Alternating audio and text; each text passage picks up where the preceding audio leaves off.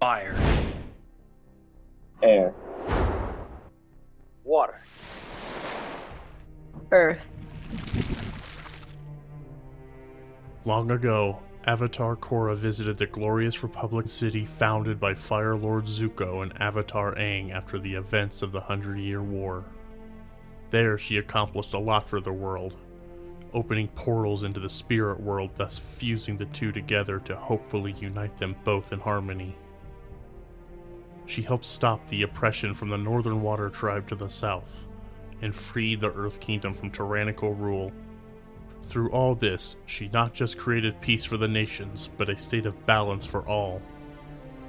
For the next 40 years, she helped the White Lotus Society in forming schools around the world, with hopes to open one in each nation. These schools acted as not just a place for keeping knowledge, but also as training grounds for new members of the White Lotus to assist the Avatar in being peacekeepers of the world, as well as give the Avatar a safe haven to study and grow. Now, 8 years have passed since the Avatar's untimely end. Having failed in opening schools in 3 major nations without help from Korra, remaining unaware of what caused her death, and being unsuccessful in stopping the assassination of the Earth King, the White Lotus Society has slowly lost its grip on the world.